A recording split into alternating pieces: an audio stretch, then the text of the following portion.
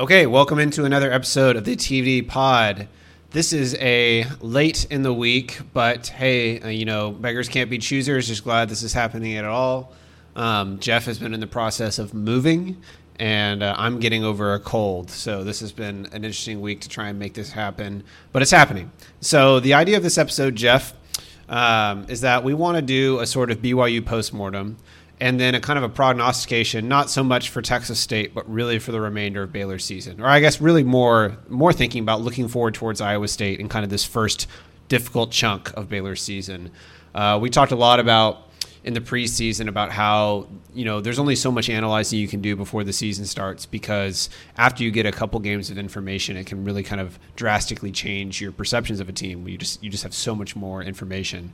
So that's kind of what I want the theme of this show to be. We have a couple of games. The Albany game was nearly useless. The BYU game, we'll talk about how much meaning we think we can take from that game and what it means going forward for Baylor, and kind of reset and think about what we, how our perceptions of the team now compared to what they were in our preseason show. So sound good to you, Jeff? Sounds great. Before we do get going, I want to apologize to the listeners for this. I have a microphone that I bought for this. It is not up right now because I'm currently in my master bedroom on the slab because the floors don't go in until tomorrow. So the audio doesn't sound quite as good as it has the last few episodes, but hopefully that'll be fixed within the next week. So apologies to the listener. I think all of our listeners, they've gotten used to your new mic, Jeff, but the true listeners have been with you since the day one where you sounded like you were talking through a tin can. So it's all good. Yeah. Okay. So, again, this episode, what we're going to try and do is kind of the first half, I'm thinking, or so. We'll be talking about the BYU game. I'm ignoring like 1,000 different things I want to talk about in this game because we're somewhat time constrained. We have about 45 minutes here. So not going to dive into all the details that Jeff and I would love to talk about. We're really trying to keep it focused on what we learned from the game and what it means moving forward. So in that vein, Jeff, of not necessarily, I know we want to talk about how Baylor looked running duo and inside zone. I know we want to talk about some of the more nitty gritty stuff from that game. And if we have time, obviously we can throw some mentions into those. But to start off with here, if you could distill this game into one thing on each side of the ball, why did Baylor lose the game in Provo? That's actually pretty easy to me.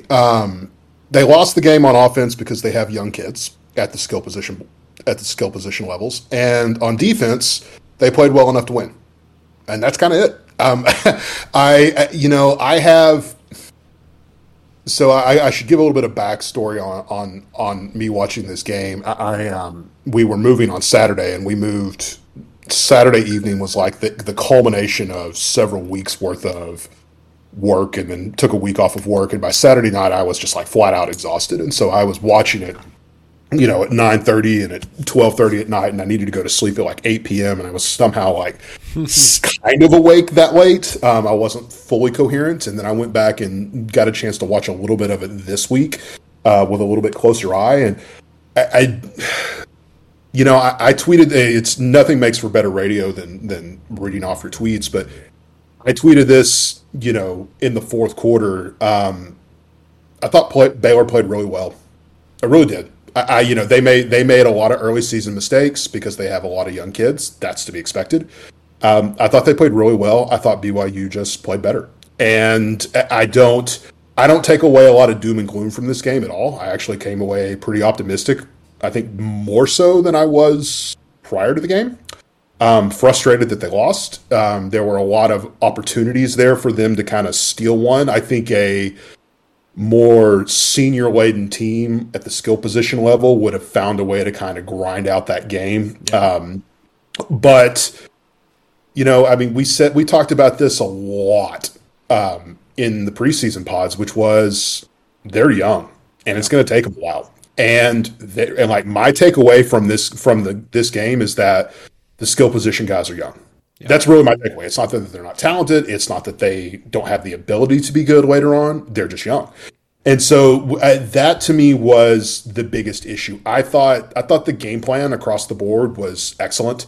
Aranda and Roberts really it's really interesting, listening to it. Aranda is so willing to just tell you what they're going to do in some ways, and in a way that's really striking. And he came out, I don't know when or where it was, but he talked about how early in the season they were going to play more zone so they could simplify the back end calls. And that's what they did. They held an NFL quarterback and a highly talented offensive line to 20 points. And they would have lost by more if BYU had their stud receivers. But, I thought they played well. Like, they didn't try to put too much on them in terms of a lot of the more, I won't say exotic, but they played a lot of more straightforward. They played a lot of two-man and stuff like that on third downs. Two-man, very straightforward zone drops. Yeah, a lot more, not as much zone match, a lot more of just zone drop, because they knew that not everyone was comfortable with the rules yet. So rather than just willingly blow coverages, the idea was, well, we'll play a little simpler on the back end and trust that our defensive line can get home. And they could for the most part. I think that they definitely fell off. I think altitude had a lot to do with that, to be honest. At the end of both halves was when it was really noticeable. Yeah. I think that the altitude basically affected them a lot. I believe Maxwell was hurt a little bit. He didn't look like he was playing at 100%, and God knows I'm all over Maxwell in a good way. So, I mean, that just, losing him is even partially is a problem for them. So I was happy with the game plan on defense. And then on offense, the honest answer is I was sort of happy with the offensive game plan. I think that the skill receivers made a lot of mistakes. And that's both at the tight end and at the wide receiver and at the running back. I mean, there are a lot of missed reads, and I don't feel comfortable. If this is a pro, I would name names. I don't feel comfortable doing that on a college podcast because I don't like singling out kids that way. But it was across the board with the skill position guys. A lot of missed blocks. There was the fourth down in the first half, that came down to they had the right play call on, and one of the inside receivers or one of the tight ends just blew the assignment on the block, and they lost the play. And was it a fourth down, Jeff? I'm sorry, I'm trying to remember. It was a 3rd and 1. That's what it was. It was the 3rd and 1. They went tossed to the boundary, and there was just a blown block. No other way to put it. And there were just a lot of missed assignments, and there's been some controversy around not trusting Shapen. And I when I tweeted about that, about how they didn't trust Shapen to bring it home, I should have chosen my words more carefully, because what I think the more that's where your context of your delirious state of mind is helpful. Yeah, I think the more accurate representation of that is they didn't trust the passing game, and the passing game is in concert with your block, your quarterback, and your deployed receivers, all working in concert with each other. And that just wasn't working that night.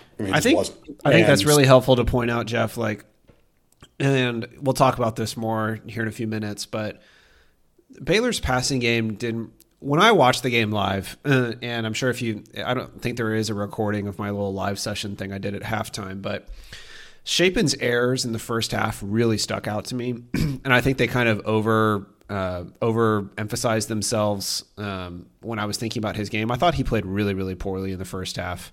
Upon review, he still didn't have a good first half. But I think overall, when I rewatched the game, I feel a lot better about Shapen now than I did the moment after the game ended. And the reason for that is because, yes, he probably had 3, 4, 5, 6 plays in that game that he just looks back on in film, wishes he could burn them, knows that he clearly messed up.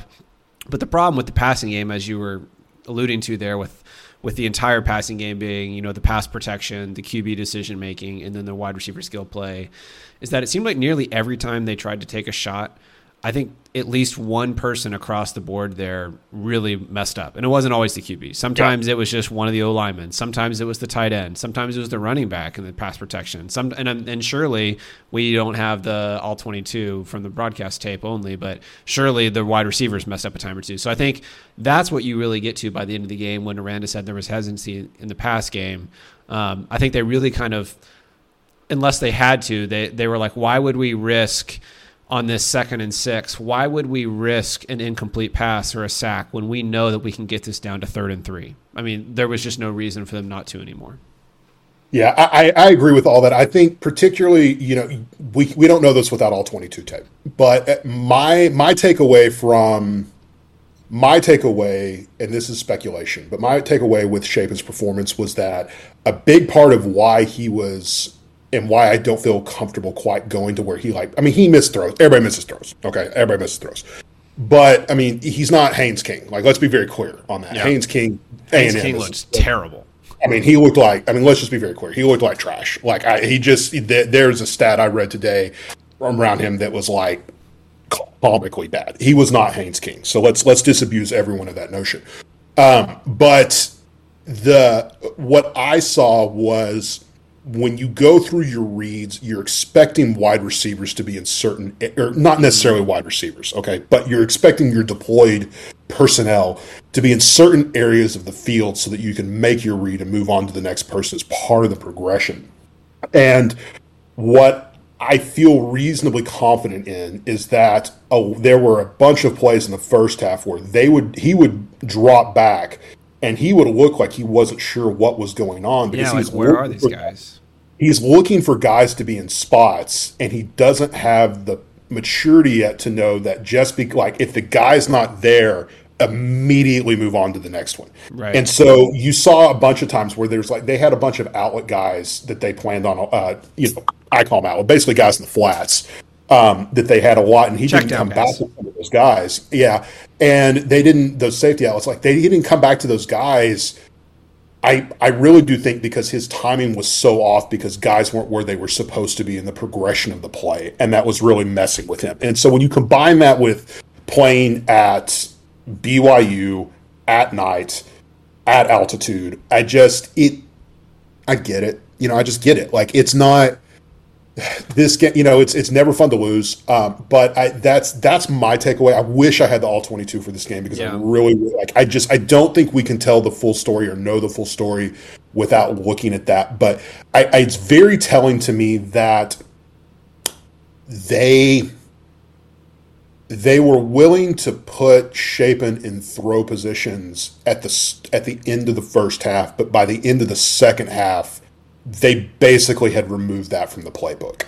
And so this is a guess. I don't know that, but that sounds like there's a conversation going on the headset, and someone together is just kind of saying these guys don't have it. It's not there. That's probably to run it that much in that situation is almost certainly a decision by the head coach to say, we don't have it. Let's try to run this and put ourselves in the best spot and go from there. Because you're definitely they had, by the second half, they had the run game. And there's one thing I do want to mention about this because coaches won't say this. Coaches would never say this. And most fans don't like to say this because it sounds like a cop-out, but I do think it's true. I do think the La Tech cancellation, I'm not going to say it cost them the game entirely, but I do think that was a major component of it. Context here, I just want to interject, Jeff. So Baylor was supposed to play Louisiana Tech to start the year. Louisiana Tech has a new head coach, Sonny Cumbie. They canceled the game for understandable reasons. You don't want to start off your career by getting pummeled by Baylor. So Baylor had to, La Tech bought their way out of that game contractually, and then so that's why Baylor had to play Albany, which, Jeff, something you and I talked about before that game is that game might actually be a net negative. And I think where we're getting to here is that might have reared its head here at BYU. I do. Well, and by the way, there's no to steal a line, ball don't lie, they got smoked by 30 in Missouri, so they spent several $100,000 to get their ass kicked by Missouri instead of Baylor. So my funny thoughts there are you ran away, were you scared of losing to Baylor by 40 there? I'm not real sure what the difference is. Baylor would smack Missouri right now if they played. So congratulations on spending money you didn't need to spend and didn't have. You could tell I'm a little bitter about that. The first really, I thought that the offensive line was really, I think discombobulated is about the only word that comes to mind. They were just all over the place the first 4 or 5 drives. And they didn't play well. They were unsure of themselves. They weren't physical. And it took them a quarter and a half. And I think it was the last, I don't have my drive chart. Last drive of the first half, yeah. Well, I think it was the last two. Maybe it was the last one or the last two. I'd have to go back and look.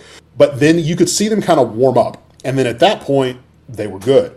But particularly in the first quarter, like the run game wasn't working because when you play a team as bad as Albany, you really can't go all out because it's almost, and I don't mean this overly dismissive, but it's kind of a factual statement. Like, you don't want to injure somebody when you know you're going to beat them by 130 points. Like, no one really wants to do that. Like, the Baylor guys don't want to go in there and just beat the ever-loving crap out of the Albany kids when they're not putting up any resistance. I mean, it's like moving against not air, but close to it. I mean, Baylor didn't play all that great in a lot of ways against Albany, and they still put 69 on the board, which was a pretty nice score.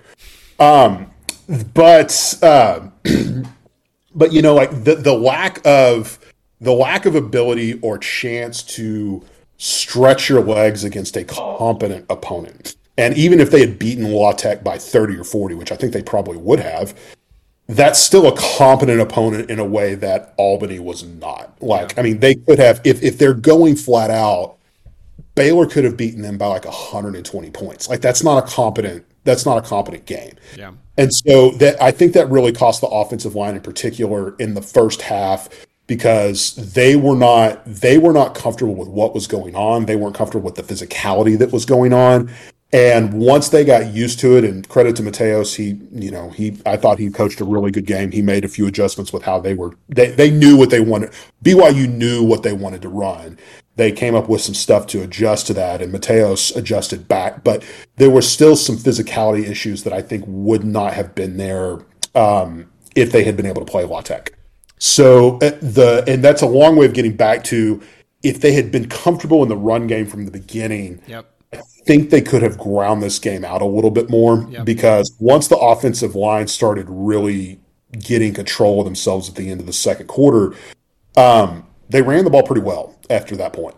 And I think it's worth interjecting there real quick, Jeff. The way Baylor's offensive line was playing by the end of the game, I don't think there was really much meaningful difference from how well they played against BYU in Waco last year. I think the reason that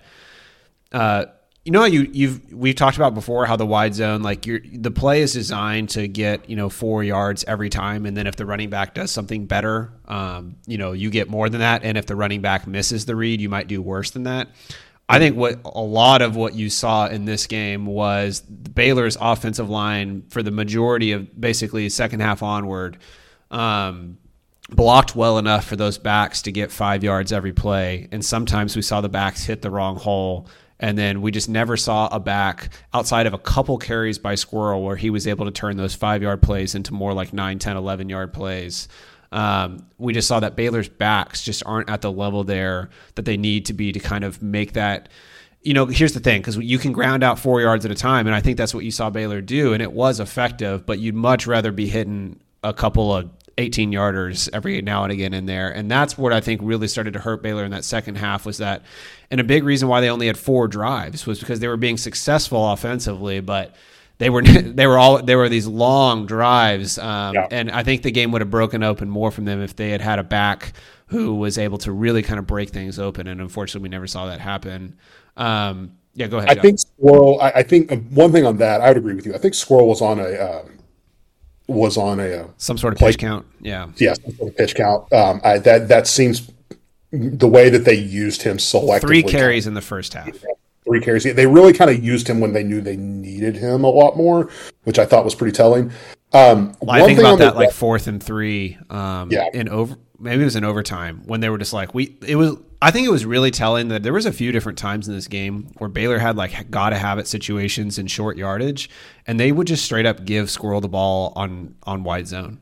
I thought that was really telling. There was the 4th and 3 that he converted, and then the holding call actually on Ben Sims came on a 3rd and 3 in overtime, and it was just straight up wide zone. And I think that kind of tells you, like, they know where but they know that they can't rely on just doing that all season. So they've got to get these other kids playing up to his ability. Sorry, I know I've interrupted you several times here, Jeff.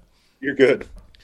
No, you're not interrupting me. Like, you're making like, as the point comes to you, you say it, which is kind of the point. We're just talking, but One thing that did stand out to me a little, and I don't know how they're going to manage this. We talked about you used the phrase "name yourself the starter" a lot.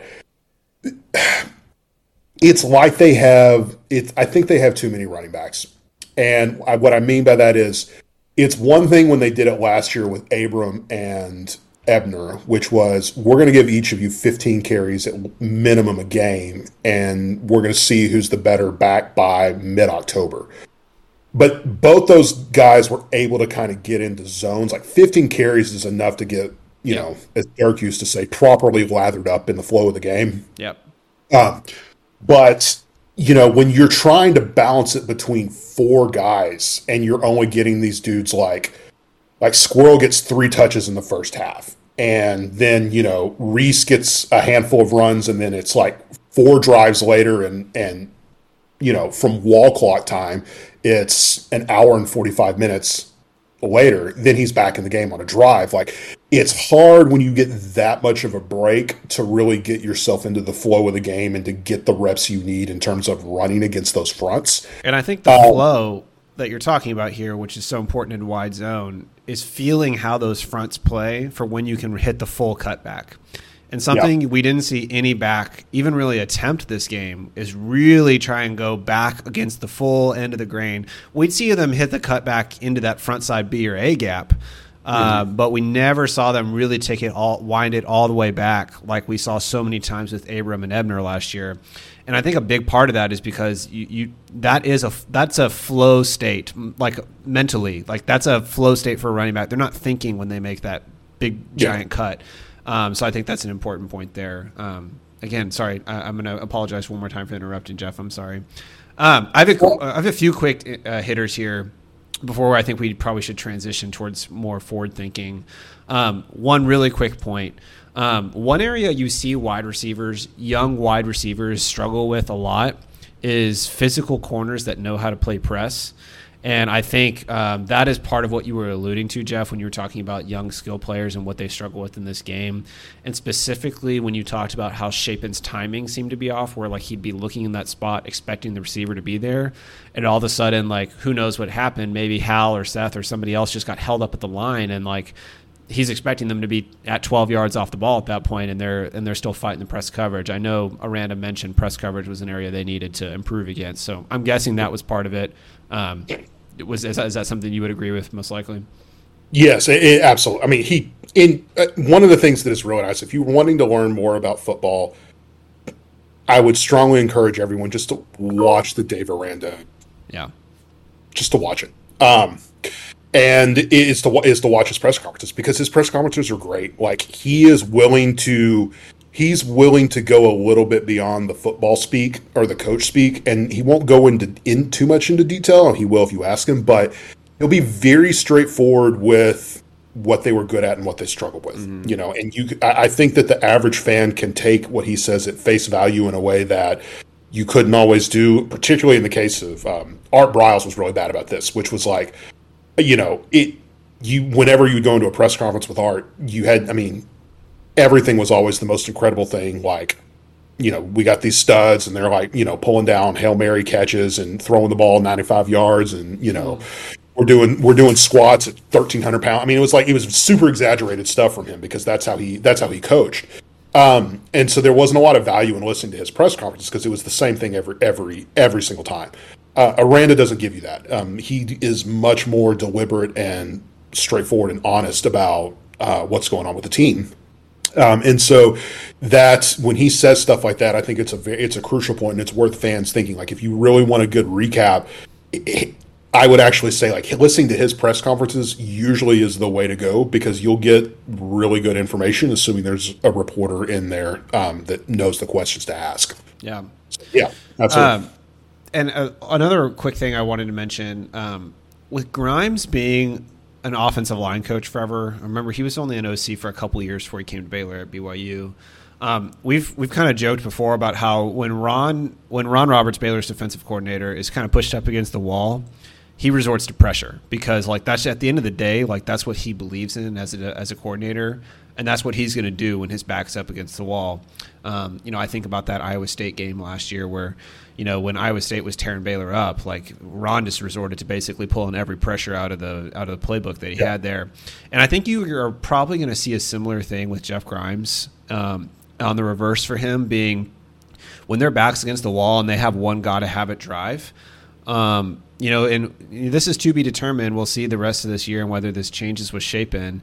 But if they're competent running the ball, I think you're going to see them say, like, this is just like who we are. We run wide zone. They've got a few little more wrinkles now, but it's just like that's what they've been ingraining in these kids. And I think that's like at the central ethos of what they believe in as a team. So I think you're going to continue to see that as much more. So I think, yes, you have to take in all their passing struggles into account as well. But I think also a big part of it is just like at the end of the day, if he thinks they can get 4 yards running wide zone, kill some clock, and then go win the game on a field goal or whatever, I think that is like something that he's going to basically take 100 times out of 100. Yeah, the other thing that I think is worth pointing out is that the offensive line has made some significant improvements, and it wasn't evident to me on the first watch Saturday night, but there was, and you actually showed me this play. I remember seeing it when I rewatched, and you showed me this play at a later date. But there was I think it was an inside zone. I think it was an IZ to the field, and Gal just kind of got blown up at the snap. I tried to do a reach block. He couldn't get there, and the defensive tackle basically got under his pads, blew him up, and pushed him about 3 or 4 yards back right at the snap. And last year, what would have happened right there is Gal wouldn't have known how to really recover, and that play would have just been dead at the line. Yeah, it would have been a loss.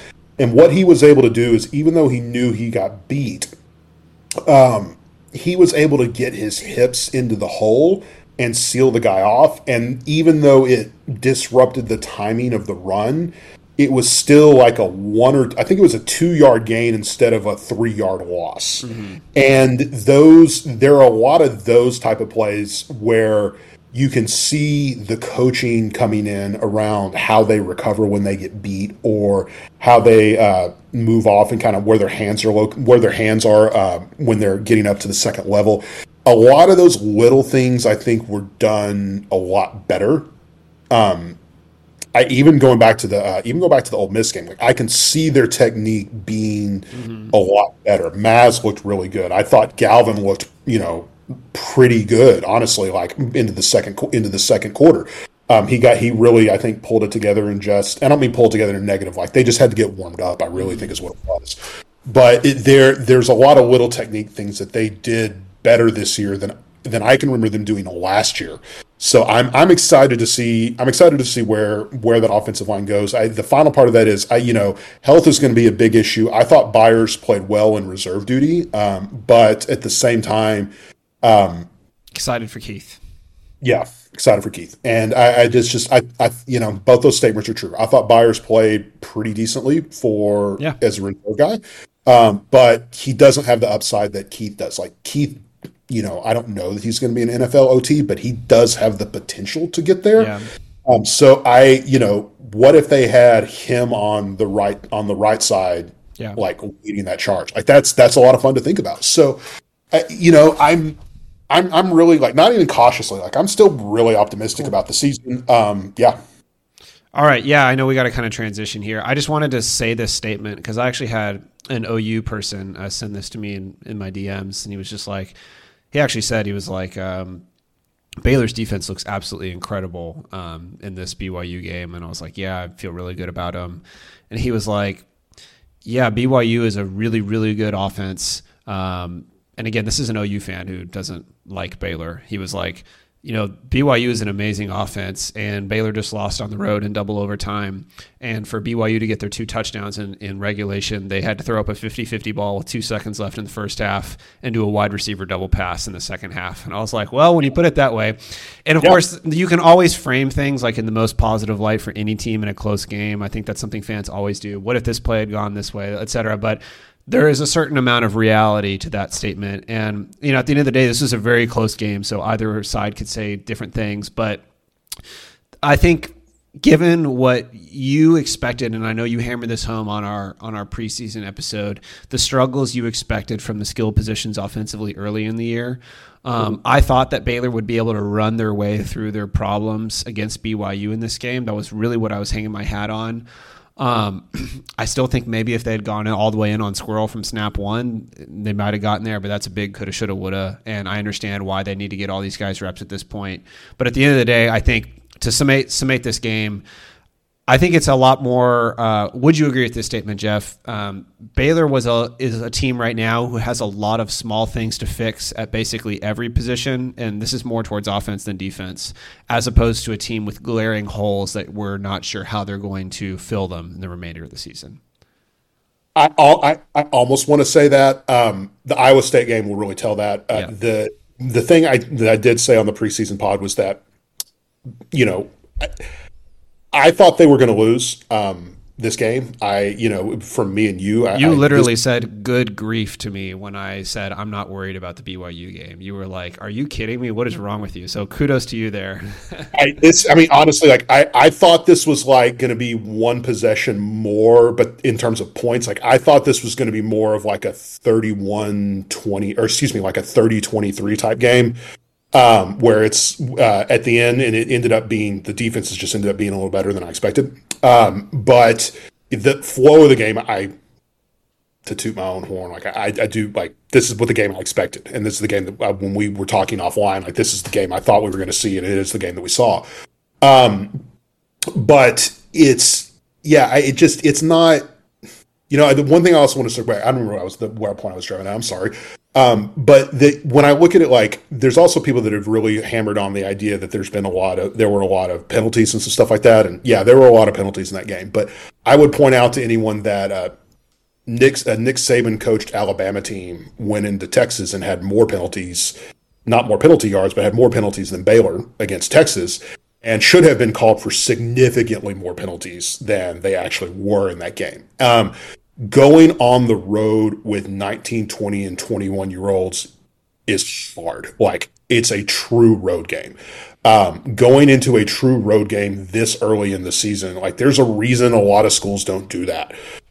Because it's really, really hard. And anything like what we saw, if there's any type of growth like what we saw last year, I am excited about the team because a lot of what we saw really is fixable. And that was I thought if they lost the BYU game, that it was going to be because of fixable issues. I still think that. Yeah. And I do.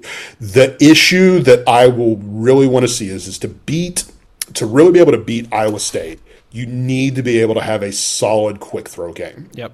Absolutely. And that's the one where if they can go on the road and beat Iowa State, and the quick throw game, it doesn't have to look good. It has to be serviceable. Yep. If the quick throw game is serviceable in that game, and they're able to iron out where they're at on wide zone over the next couple weeks, then I feel really, really good. Like, then that's the point where I say, yeah, but the team is good. Yep. What I don't know yet is what you asked me what my best realistic and worst case scenarios were, and they all revolved around when the offense would be able to pull it together. Yep. The worst case scenario is that a form of what we saw with the skill position players persists throughout the whole year. Yeah. Okay. And that is a possibility. And I think that's 7 win, probably like a 6 to 7 win team. Actually 7, probably a 7 win team if that happens.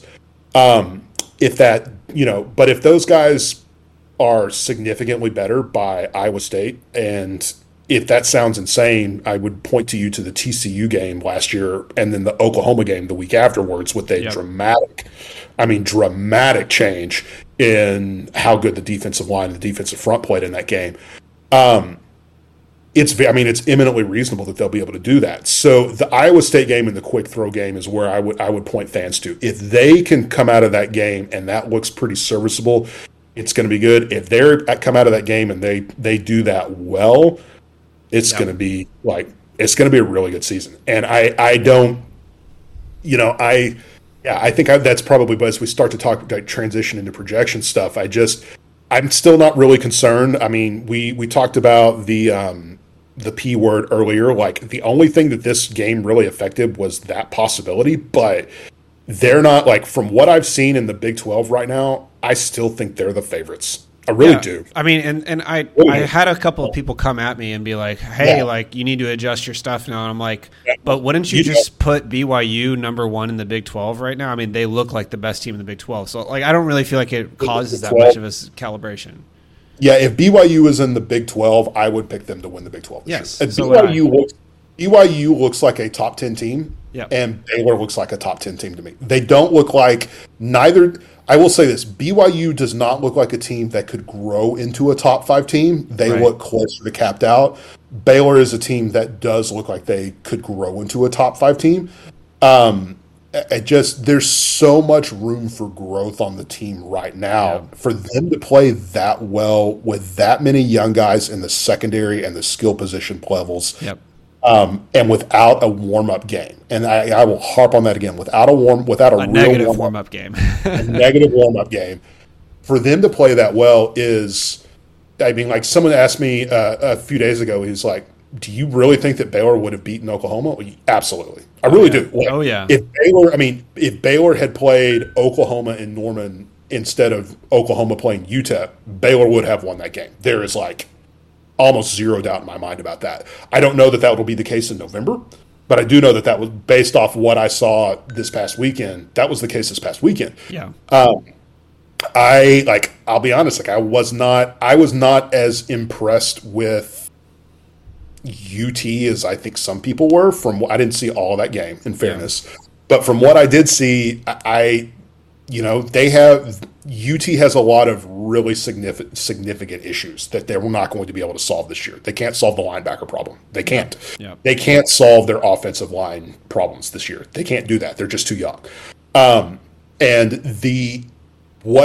the issues that they have, they can't really solve. Now, they may be good enough in other areas to really significantly overcome that, but they don't have the upside that Baylor does for 2022. So, when I start to look around at how these teams are playing, like West Virginia, who I thought was really honestly pretty good, like they look like crap right now. Like either Kansas. I know you're gonna hate on my Cyclones, but I love where Kansas State and Iowa State are at right now. But I do. I'm a much bigger Kansas. I'm a much bigger Kansas fan. The Iowa State thing, I can't. It's so hard for me to take them seriously sometimes because their offensive line issues are they're always there. They're always there, and they don't have Bryce this year. And like that's when I watched a little bit of that Iowa game. That was really what I came back to was how is this team going to score 24 points against Baylor? I really don't know how they do that. Oh yeah, no, I don't think they can. Well, hey Jeff, we got like what 10 minutes left here, so I want to make sure we I want to make sure we kind of really look towards what little we care about this Texas State game this week, and then really kind of point fans towards that Iowa State game. You talked about it with Baylor's passing game and how we're going to learn so much in this Iowa State game. I think the way I phrased it in our chat earlier today, I was like, it is amazing how much of a litmus test that Iowa State game is going to be in a couple of weeks. And the reason for that, for anybody who's like, wait, why y'all care so much about this Iowa State game? The reason for that is because the reason why Iowa State has become so good on defense is not because they started recruiting at a top 30 level. They have terrific coaching, and what their coaching staff has done is they've instilled a great culture. They play hard, they tackle well, and they all know where they're supposed to be. But, of course, they just don't have the talent other teams do. So what they do, their style, what they do is they basically say, if you can execute on 10 plays in a row, you're going to score. That's just like how it's going to work.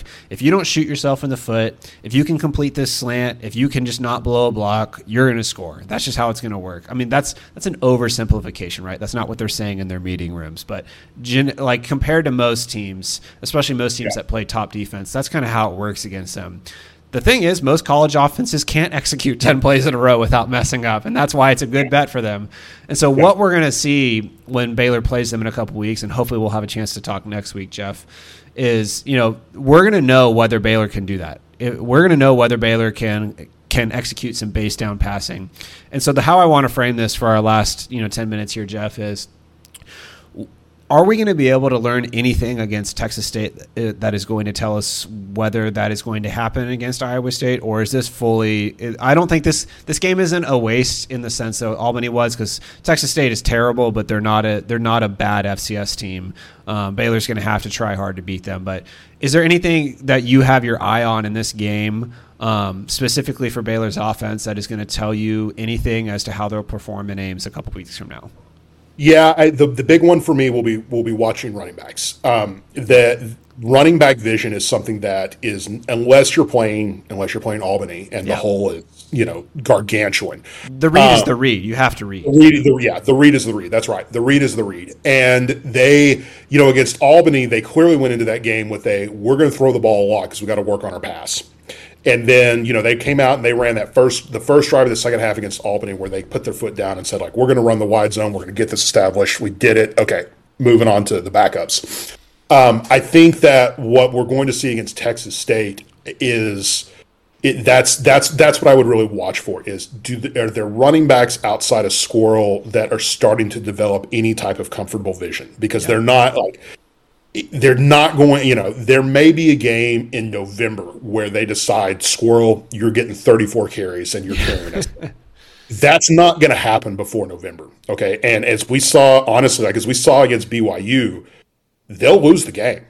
I mean, just flat out. The options probably would have won if they gave him 30 carries, but they just said, if they had given Squirrel 35 carries, they would have won that game, assuming he didn't get injured, right? Honestly. But, I do think that's true. I really do. And Aranda went into that and said, well, he's on a pitch count, and we got to make sure that every running back has the opportunity to get their touches in, and we've got to see who our guys are. And that's outside of Squirrel. I would run him a little bit in this game, but I really wouldn't run him that much. I would play him as a backup because you don't want to get the miles on him, but what you have with Squirrel. What they need to do is they got to find someone else. They've got to find whether it's Quaylen or Tay or. It sucks that Tay probably won't play, given that he had a concussion in the game. Yeah. Well, a presumed concussion. I mean, he took a shot to the chin and then never came out. That's about as clear. I'm a little uncomfortable with that play, in terms of targeting. The fact that he is the ball carrier makes me feel like it's not, but it's also it's just a tough beat considering what happened with Doyle later in the game. Because I really think with Doyle, that was really more the guy who jumped in the air. Yeah. And that's why that particular play happened more than Doyle just wanting to be a headhunter, which there's no evidence of him doing that in the past. Yeah. But that's really what I look at would be the running backs. The other thing, and if you're at the game, you'll be able to tell this, but Abe, you won't be able to see this on TV. But what are the wide receivers doing? Are the deployed wide receivers more in sync than they were, honestly, against Albany, and I'm sure against BYU. Yeah. Both those, Texas State is not a good opponent, but they are good enough that it's a decent warm-up test in terms of where can you beat press coverage? How do you do in a 1v1 opportunity downfield, catching the ball contested, that kind of stuff. I mean, against Albany, those guys are just wide open. That doesn't tell you anything. So I think you'll be able to. All we knew after Albany was that physically these guys could do it, but physically obviously was not really a question mark we had entering that game. Yeah. So defensively, I do think that I'm actually more interested in the defensive stuff because I think this is the first game where, from a secondary perspective, I think they can start mixing in some of the more complex calls. Yeah. They won't do it every drive, they won't do it every play, but there will be certain drives and situations where they decide, okay, we're going to run our traditional zone match stuff on this down. And we'll start to see them get used to that. I think that it won't be they're not going to turn the light switch on that, but they have to start practicing that in game. And I think we'll see more of that. My guess, I don't know, but my assumption is that we'll see that start to be mixed in starting with this game, and will probably really come to the forefront after the bye week. But, particularly prior to, if they go into a zone game against Oklahoma State, that's going to be problematic. Yeah. So they're going to have to figure out, or just pure zone, pure country coverage, throughout the game. So they're going to have to get that figured out a little bit more over the course of the next week, or a couple weeks. So that's the part of that I would be interested in. And then on the front, like you also just real quick, Jeff, you can't be static against Iowa State. I don't want to dive too much into this, but Iowa State moves Xavier Hutchinson all over the field to hunt matchups, and so they're not a team that you can't give their offensive coordinator a clear picture of what you're going to do before the down is snapped. Otherwise, they're just going to put Hutchinson against your worst guy and then just have him eat. So I think they've got to be able to mix it up on the back end against them. Yes, they will. We can talk about that later, but that's 100%. Like they'll have a lot of bracketing calls for him for sure when they move him around. And sorry, one more real quick note on defensively. Texas State is like very much like if Spavital came up under Holgorsen, they're a team where like it doesn't matter the down and distance. If they look pre-snap on that check with me stuff and see that one of their wide receivers is left solo, like they're just going to throw the ball downfield. They're just going to do it. And so I'm not really scared of that in this game because I actually like Baylor's corners, but I think we will know more. Like these aren't great wide receivers, but playing the ball downfield does take technique and it takes intelligence and it takes athleticism, all that kind of stuff. So I think we will know more in this game, just purely like how Baylor's corners and safeties just hold up downfield in 1v1 coverage. Yeah, so I think we will learn that. Yeah, I'm very interested to see what their corners do because Aranda wants to press. When they run that press quarters, from a technique perspective, is that stuff accurate? Like that will be absolutely interesting. I think, and the last thing I'll say on the front and what we could expect to see is I want to see a little bit more from a couple of guys. Yep. And same. It's not. Jeff, can I I just want to frame this as you talk about this. Baylor elected to really kind of they didn't do any sort of exotic pressuring against BYU. It was very much a sporadic creeper here and there, but it was mostly just leaning on their front. So can you talk about wanting to see more from that front? Because obviously they were tremendous in their run technique. And I'm guessing what you're going to talk about is like their ability to just win 1v1 in the pass rush. So hopefully we can use that as a frame for your discussion here. Yeah, the pristine version of this offense or this defense is literally press quarters for every single play of the game. And that may sound absurd, but it's like if you have the quarters to do it and you have the defensive line to stop the run, and then you have the edge guys to generate pressure, it's kind of an unbeatable defensive front. You don't have to do anything else. You don't have to do anything else. You don't have to call any blitzes. You don't have to call any complex coverages. You don't have to do anything. You just run it, and it works, and you win the game. The pass rush from the down four was just not where I would have wanted it to be. And part of that was getting outside, like some of it was getting outside of lanes. I do think the altitude played a rather significant part. Do you think part of it was that they were afraid of letting Hall escape the pocket somewhat, maybe being a little bit too tentative there? I think that could be it. I also think BYU's offensive line, like they're good. Yeah, they're definitely good in pass protection for sure. They're good at pass protection. Like it's not like they're playing Texas Tech or something where it was like, and I mentioned Texas Tech because I watched that Texas Tech Houston game, and on one of the biggest plays of the game, they had their offensive line cut block to throw a pass because they were so bad that the only thing they could do was cut block and hope that they cut those guys. Just get in the way. So they could stand there for 3 seconds and get the ball off on like a 12-yard stick route. I mean, it's just really, really bad. Baylor, that's not BYU. Like their offensive line was good enough to win a lot of one-on-ones. They did some stunning. They didn't do as much as I expected. They really, I don't know if they thought they were going to win more one-on-ones or if they just decided they were going to keep that maybe a little simpler because they didn't want to put too much on tape. I really couldn't tell you. Because they didn't, even some of the stuff that they did against, it's the same guys, but they weren't running nearly as much complex stuff up front as they did against like Oklahoma State. And it's literally the same defensive line and Jack.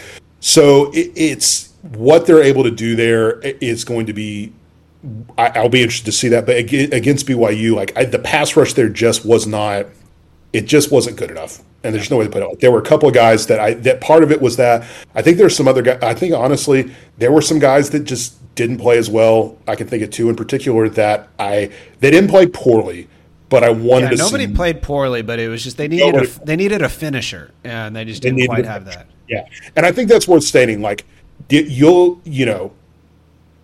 people that know football know that this may have been like there's a decent chance that's the hardest game Baylor will play this year. I think so. Yeah. Yeah. And it's the Big 12 title game, if they get there, will be more pressure. I mean, you can't compare those two things, like pressure in this game versus pressure in November. But in terms of opponent strength, like before the season is over, that is probably, I think, the hardest game they're going to play this year. And it's, when you play a team that's that good, like this isn't, I'll take a shot at TCU. This isn't TCU like really struggling against Colorado, who got smacked. They got spanked by Air Force this past weekend. Yeah. I mean, it'd be like pathetic. Colorado, like it wasn't TCU doing that. It wasn't Texas Tech like winning the game because Houston had a fourth and 20 and three guys from Houston fell down, so they converted a 4th and 20 and Tech pulled out the game. Like none of that stuff happened in this game. Like a really, really good opponent beat them. And sometimes like you just look at the game and go, yep. Baylor, and then sum this up again. Like I know, like I'm more optimistic with that because I said it before and I'll say it again. Like Baylor, I think Baylor played great. I think BYU played better. Yep. And I am still optimistic about the season. I'm optimistic about what's going forward. Based off what I've seen right now, like I think they're gonna do real well. I don't like putting necessarily on it, but 9-3 was my original prediction, and I have seen nothing that would make me think this team's going to have more than 2 conference losses, barring some significant issues. So, all right, Jeff has to get out of here in a few minutes. I'll sign us off real quick here, Jeff. I just wanted to point out a lot of fans have pointed to the total penalties as a sign of failure for Baylor culturally, in the sense of Aranda talked a lot about it all offseason. One thing I wanted to point out is that when you watch that game, even though the players seemed like the moment was pretty big for them, it didn't look like it overwhelmed them, in the sense of it never caused their back to break. And I feel like they were bought in. And so I think this is very much a game to where they went through the storm and it's going to make them stronger, and not because they failed necessarily. I mean, obviously they didn't win the game, but I don't think that they were broken. I think this was just like a tough experience. Aranda said something post game that I really agree with, which was all the way up until the final play of the game, the team thought they were going to win. I felt that watching it live. I think they were, they made a bunch of mistakes. That look in Squirrel's eyes, man, I love seeing that. Like he wanted it, Yeah. I think they played really hard. I think they played well. I think they're young and immature. And if the fan out there is there have been some questions in my mind previously. You and I disagree with this a little bit around some previous road performances under Aranda. I think that this road performance was not the issues that I've had prior. I think it's always worth pointing out that just because, the process to me, and I think this is why I do trust Aranda more, the process of how you get the result is honestly more important in these non-conference games than the result itself. Mm-hmm. I really do believe that. Oh, yeah. And so the process of how they got there, I think, is going to carry over for them throughout the course of the season. And I'm just excited for it. Like it's going to be really fun. And yeah, just that. I keep saying the same things, but I'm happy with where the team was. Like, yep. I don't like losing or like watching the team lose, and I know that those guys in the building hate that they lost. I'm not saying that they're like gung ho about it, but if you were in the building, you probably come out of that looking at it going, we got something. Yep. I think that's what they think. I really think that's what they think. And we'll see more this week, and we'll see more next week. I'm anxious to see the Texas State game because I want to see what the running backs do. That's my biggest thing. What are those guys doing? How do they bounce back off of a mediocre offensive output, no other way to put it. I think they can bounce back, and I want to see them do it. Yep. So, yeah, there's a play where Quaylon Jones converted on split zone on like a 3rd and 7, and afterwards you can see Ben Sims literally losing his mind with he was so happy that they convert. Like you could tell he was like, we ran the ball on 3rd and 7 and we converted here. I think that was a positive sign of like you can see where this team is mentally. Like everyone's bought in, the leaders are bought in. So anyway, that was a good hour, Jeff. Hopefully everyone enjoyed it. This game isn't meaningless this week. I think Baylor should smother them. But watch out for those things that we talked about. I think watching those running backs, like you said, is going to be very meaningful, Jeff. Thanks for your time, and hopefully we'll get to talk next week. Yeah, one thing for y'all, everyone else, if you really want to watch like a really close game, I'd encourage you to go watch A&M struggle again this week, because if you're an Aggie hater like myself, and you really enjoy like watching A&M get smoked in Miami and all those great losses in the 2000s, go watch A&M this year, because that if you want to see what a team that is really struggle looks like, it's going to be A&M this year, because they don't have a QB. And it's going to be causing some problems. Well, and we're confident in Baylor because they have a great staff who's going to maximize what they have. I think you have to basically feel the exact opposite about what Jimbo's doing with that offense. I mean, good grief. Yeah, that was catastrophically bad. Like, I would be, if I was an A&M fan and that team with that recruiting class and the amount of money that they have walked into Jimbo, sort of short of him like committing a felony, $85 million. I'd be like out of my mind right now. So it could be so much worse, y'all. Like it could be so much worse. You could be an Aggie. So yeah, I think we both love Jeff Grimes. Not love as in like personally, or maybe personally, but I think we trust this staff to produce. There's no catastrophic result in BYU. I think it was an amazing game, and like we said, BYU's a great team. So looking forward to this week. Really looking forward to Iowa State the next week. Hopefully the team, the nice thing is these college players seem to just really be focused week to week. So hopefully we'll get to talk about it next week, Jeff. But again, I think this was great. One of our better episodes. So much appreciated. All right. Thanks, y'all. Thanks, Jeff.